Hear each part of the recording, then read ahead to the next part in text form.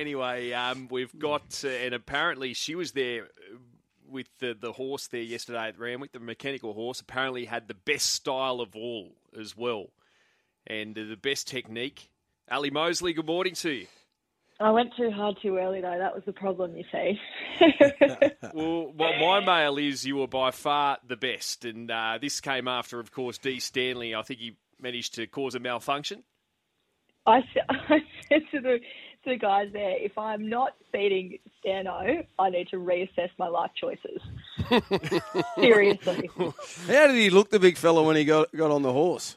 Do you know what? He wasn't. I was there a bit later, but I saw a lot of videos, and he sat all right. It's just the balance is the hardest part, and you forget. It's almost easier when you ride a bit shorter to be able to balance because you can sort of put your heels down in your weight. But even just moving your hips, sort of riding that short, is tricky. So he rode a little bit longer, which would have been no doubt trickier for the old Stano. All right, well, let's talk real racing on the track today. There's a twilight meeting on the Kenzo later today there at Randwick. Is there anything that's caught your eye in that meeting? Yeah, it kind of just snuck up on us, didn't it? It snuck up on me, for sure. There is, actually, and it's in race 1, so I'm hoping we can get something early here. So it's in the 2-year-old maiden plate, and I do concede that our favourite Getty is going to be really, really hard to beat. We just missed out on the Gold Coast a couple of weeks ago on the heavy 10. That was one of the races that actually got run before they got called off and changed to another day. So I thought it was a great run from him, but there's actually a filly in this race, and she's the only other of the field who's had a start already, and her name is Sky Artist. She's by Trapeze Artist, and she's got the earmuffs pre-race first time only, so she can get a little bit keen, I guess, when she walks around in the yard, but she's resuming off the spell. She's had 2 really nice trials. She came out and ran in the gym crack behind Platinum Jubilee and Perfect Proposal on a heavy 8, so I think she'll probably be a little bit better on top of the ground, and she's got that most valuable race experience. And I know with these trapeze artists, what I'm hearing from most of the trainers is that they really develop as they get deeper into the prep. So she's had a little break, 2 trials, and I think she's about $21. I think she's so far over the odds. Okay, $23, $4 to play. So a little each way play there on Sky Artist, race 1, number 11 today. I like it. Ali, what about Clarkie? He's keen to get your thoughts on his girl tomorrow running around in race 5, Pretty Wild. What do you think? Oh, I've always liked it. I can't believe you got such a good. I don't know how many race horses you owned, Clarkie, but you got a pretty good one early on. if that's the case, to have a mare like her running in town pretty consistently, you got to be pleased with that. So what is she about? Is she 6 weeks between runs? She's had a little bit of time, or 5 weeks between. Yeah, was it that long ago? 5 weeks the last run, yeah. and wasn't a great one. So I'm a bit nervous about the weekend. They're going to ride it back. Yeah. Very different. For some cover rather than being up on the speed. But she jumped so well last time. She had to go. So she sort of had to go, and she led for the first time in her career. And as Chris said, get some cover, she'll run well. Oh, I think even just giving her the month between, obviously it was a bit of a gut buster that she had at Randwick that day. So to give her the month between and let her have a bit of not a freshen, but a gap between to get herself back together. She's got the right jockey aboard, definitely. Yeah. And often, if James is booked, that means that she's got a chance. That's what you can generally tell. Someone said to me the other day, if James McDonald's on one of our horses first up, we think it's going to win. Okay. So I think that's a big tick as Fingers well. crossed. So I'm looking forward to seeing her. Yeah, me She's too. a nice, strong mare too. Yeah.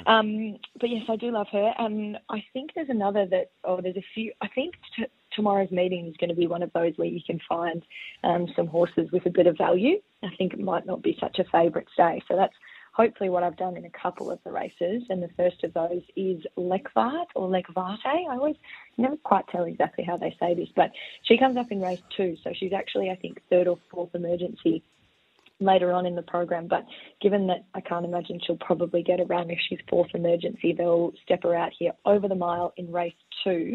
She's $7.50 at the moment, so I think a nice little each-way bet. Things didn't go right for her. She settled further back than I think they'd anticipated, and she had an interference at the start, and she just was winding up late. So if she can get away clean and stay out of trouble at the 750 club, I think she's well worth an each-way bet there in race 2. So that's Lekvate. Yep. What's your best? Well, this is tricky because there's a couple that I like, but again, I've gone for a bit of value. So the next is race 4, and that is Sepedo Beauty. So I know she came out and everyone saw what she did when she was able to win a trial, I think, against our then eventual Melbourne Cup winner Gold Trip. So they sent her to Melbourne first up, and she ran at the Valley on a good 3, and it just didn't probably quite set up well for her. I don't probably think that she handled going the Melbourne way. So they brought her back. She had a win at Wagga, a really nice win at Wagga. And I just think this sets up well for her today. And I think she's well over the odds there at 750 in the highway. Okay. And what are your thoughts on the feature, the Eskimo Prince with Aft Cavan returning to the races? So he's obviously the class horse of the field, and you'd imagine that he should win on ability. But my probably only query with him is that and again, Godolphin wouldn't run him if they weren't 100% certain of his of his health coming back. But I just think he's only had the one trial coming into this, so I wonder whether he could just win on ability, but he could be maybe a little bit soft.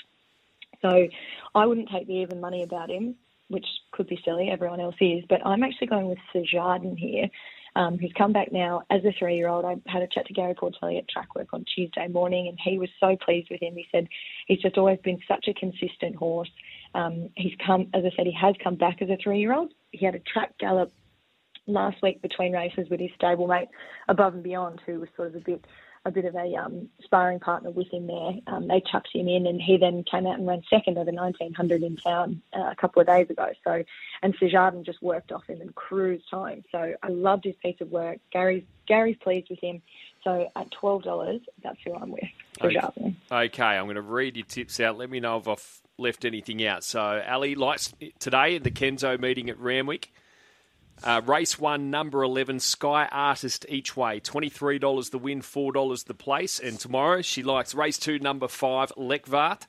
$7 the win, $2.20 the place. Also likes race 4, number 14, Sepedo Beauty.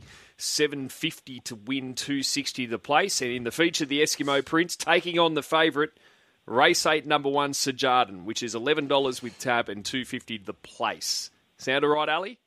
Yep, I've had a big throw at the stumps this week. That's what we like it. Having a crack. That's what we like. You have a great weekend. Thanks, guys.